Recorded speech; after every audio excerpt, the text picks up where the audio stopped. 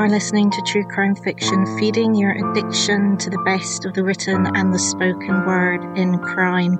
If you would like to support the podcast, you can do so for as little as £1 at patreon.com/truecrimefiction.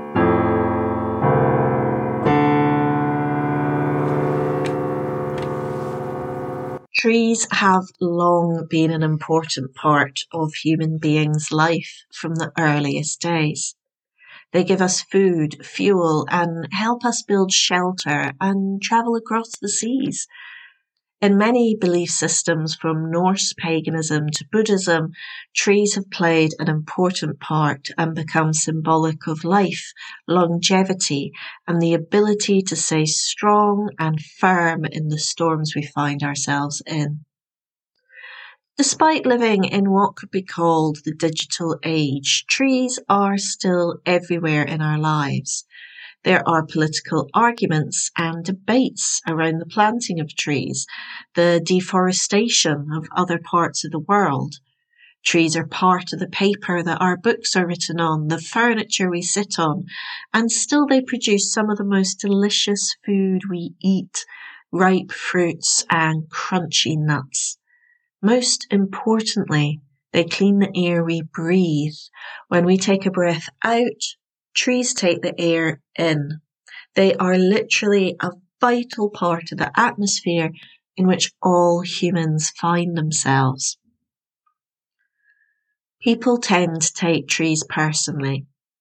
I have a dragon tree which I bought as a tiny plant when I first moved to Edinburgh and have taken with me every move since. Most plants I tend die, but not this one. It has been with me through my single days, getting my degree, my marriage, pregnancy, childbirth, divorce, master's degree, and every job I've ever had. I hope that I can keep this tree alive until I finally pass. It is increasingly popular to have a tree planted over your grave rather than the more traditional headstone.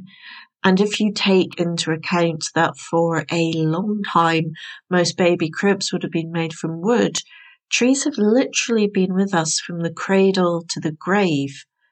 While other ages pass, the Stone Age, Bronze Age, Iron Age, Steam and Plastic Age, wood is always with us. Lots of people have a favourite tree. And if there was one tree in Britain that everybody knew about, it was the tree at Sycamore Gap. Sycamore Gap is part of Hadrian's Wall, built by the Roman Emperor Hadrian to protect the furthest reaches of the empire from the Celtic peoples just outside its border who enjoyed a good raid. The gap is a steep dip in the landscape which the wall follows, given that Romans like to build fairly straight, and right at the bottom of that gap, about 300 years ago, a sycamore tree started to grow. The way the seedling grew meant it was almost perfectly in the centre, and the symmetry of the image is lovely. The tree became famous being one of the most photographed trees in the world. People marked important life events by the tree, some getting engaged there, others having their ashes spread there. In this way, the tree became part of the lives of people. The sycamore is not, in fact, native to Britain, but rather to the Middle East, and is thought to have been introduced to this island by the Crusaders. It was considered symbolic of love, protection, and fertility. Then, last year, the unthinkable happened, and overnight, someone cut the tree down. It was an intentional act of vandalism, and it shocked not just the local community, but people around the world. There was nothing short of an outpouring of grief from all parts of society and all different ages of people. The BBC podcast, The Sycamore Gap Story, captures what exactly the tree meant for many who felt they had a connection to it.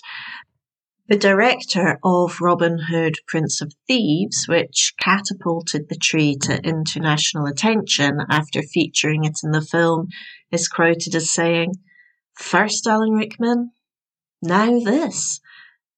And it's truly how a lot of people feel.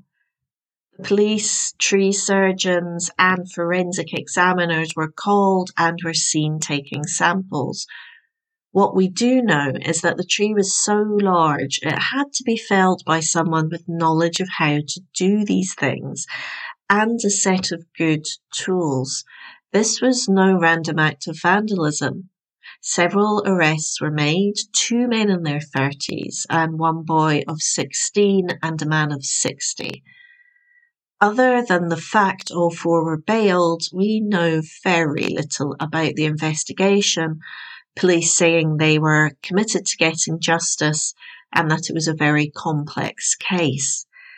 It is indeed difficult to see what anyone would gain by illegally felling the tree unless the motivation was some kind of twisted revenge on someone who loved it, or maybe a simmering hatred of the natural world or the attention the tree got.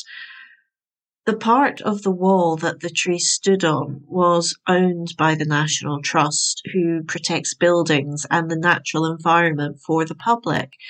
So it feels unlikely that this could have been part of a private land dispute. The reaction to the felling of Sycamore Gap tree could be seen as just another British eccentricity, but I feel that it goes deeper than that.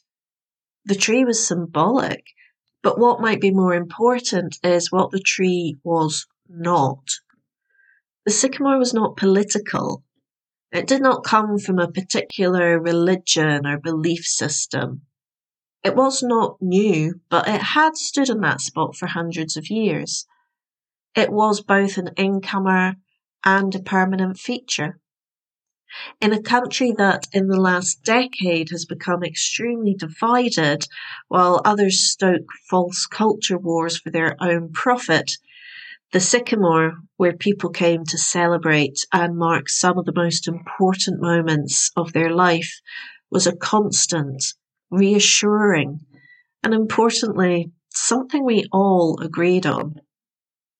In this lack of the sycamore, what it was not is where we find its most potent meaning.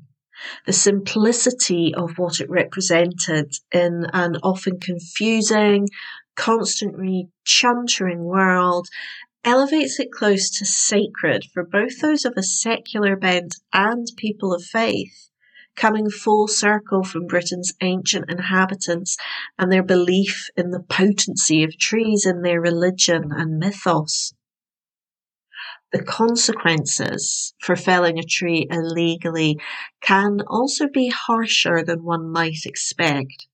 There can be a fine of up to £20,000, prosecution, and in serious cases, it can be escalated to a High Court trial and an unlimited fine. It is likely that many people, given the public outcry, would want this considered as a serious case. And there is the prospect that we could see a trial and possibly jail time. At this point, everything feels a little bit like cosy crime. However, that is not where the repercussions would end. We can be sure that whoever cut the tree down would become a hate figure, and the deed would follow them around for the rest of their lives.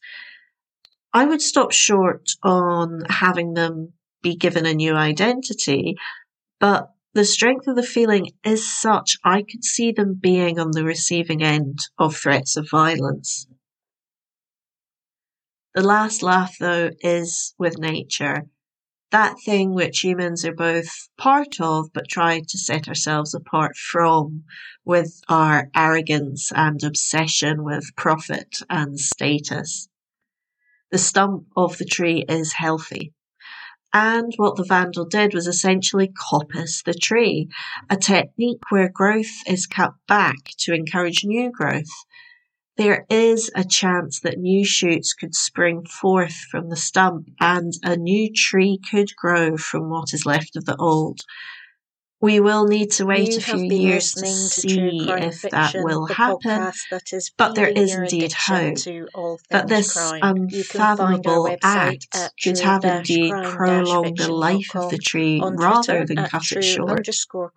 We'll sit true_crime_fic, on and Facebook wait and and Instagram hope as True Crime for the Fiction. second Please coming rate and review of the on the Sycamore podcast Gap. app of your choice. Music is by Kitty Kitty Meow Meow.